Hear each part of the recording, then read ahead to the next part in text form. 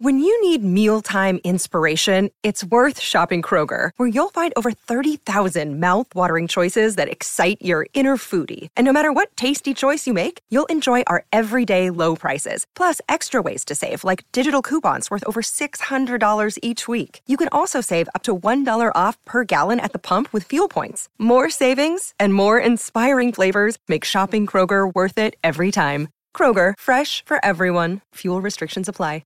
Great form by you hitting play on this podcast. Now, check out Same Racer, the brand new racing app for same race multi-tips. Same Racer.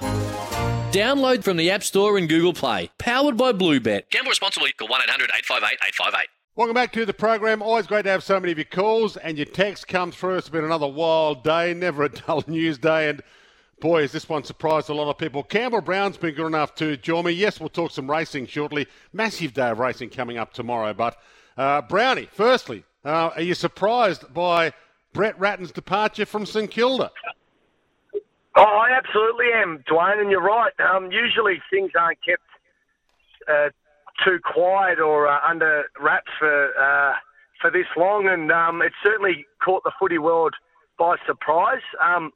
I mean, the question that I will ask St Kilda board, and I'm sure all the St Kilda fans are asking, if he was the right guy in July when you re-sign him for 2 years, why isn't he still the right guy 3 months later in October? It just doesn't make any sense.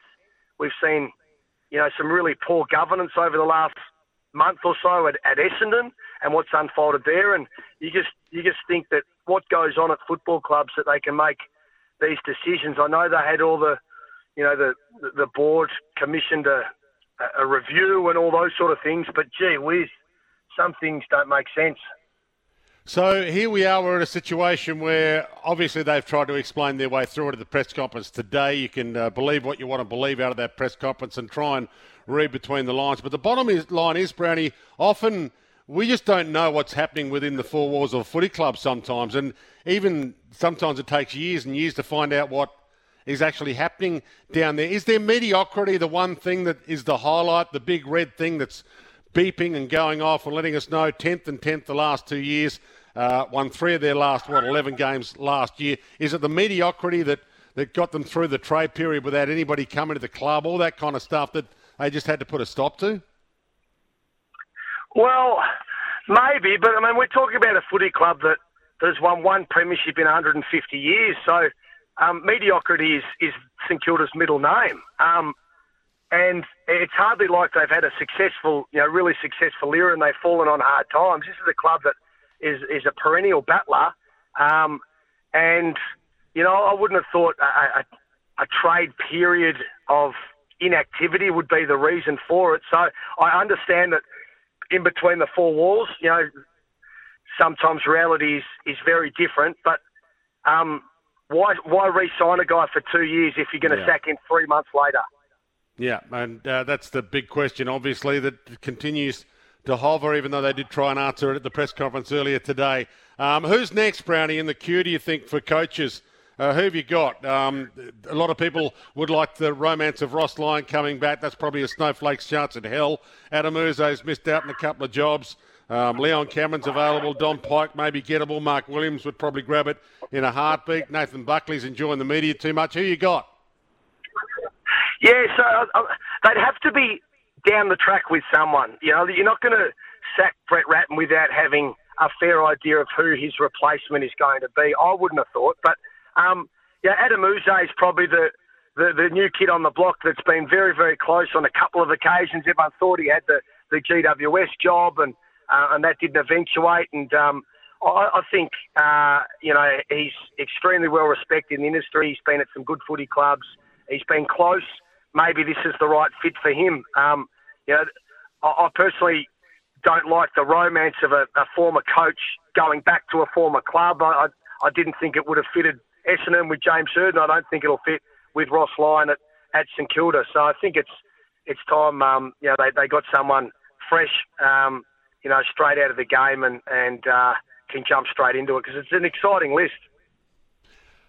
Give us a winner for tomorrow, Brownie. Where do you want to start? Is the Everest the biggest race in Australia now?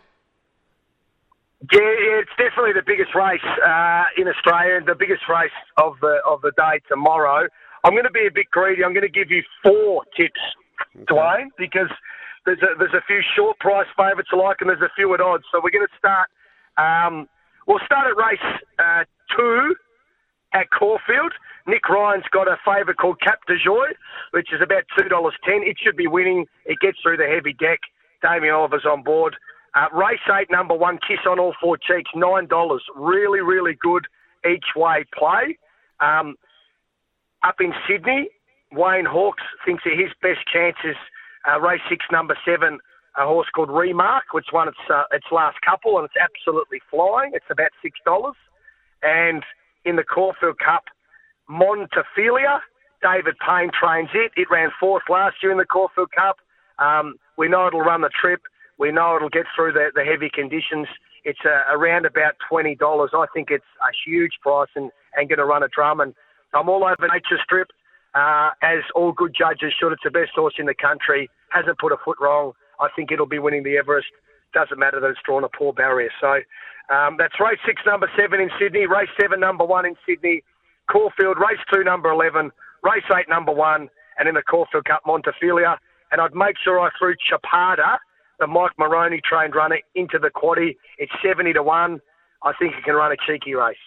Okay, and the Silver Eagle, before I let you go, you got anything that you like in the Silver Eagle? Oh, not so much, Dwayne. I think, the races I've mentioned are the ones that I really want to play in. Silver Eagle looks like it's going to be a cracking race, but I couldn't separate a few of them, so I prefer to just sit that one out. Mr. Mozart goes good, but certainly so do a few others. Chris Waller's got Waterford in that race as well, and Espiona's a star, so pretty difficult.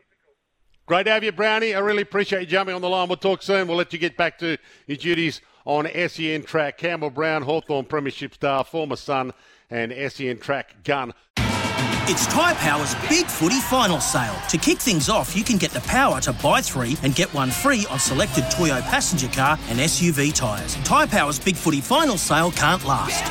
Visit tyrepower.com.au now.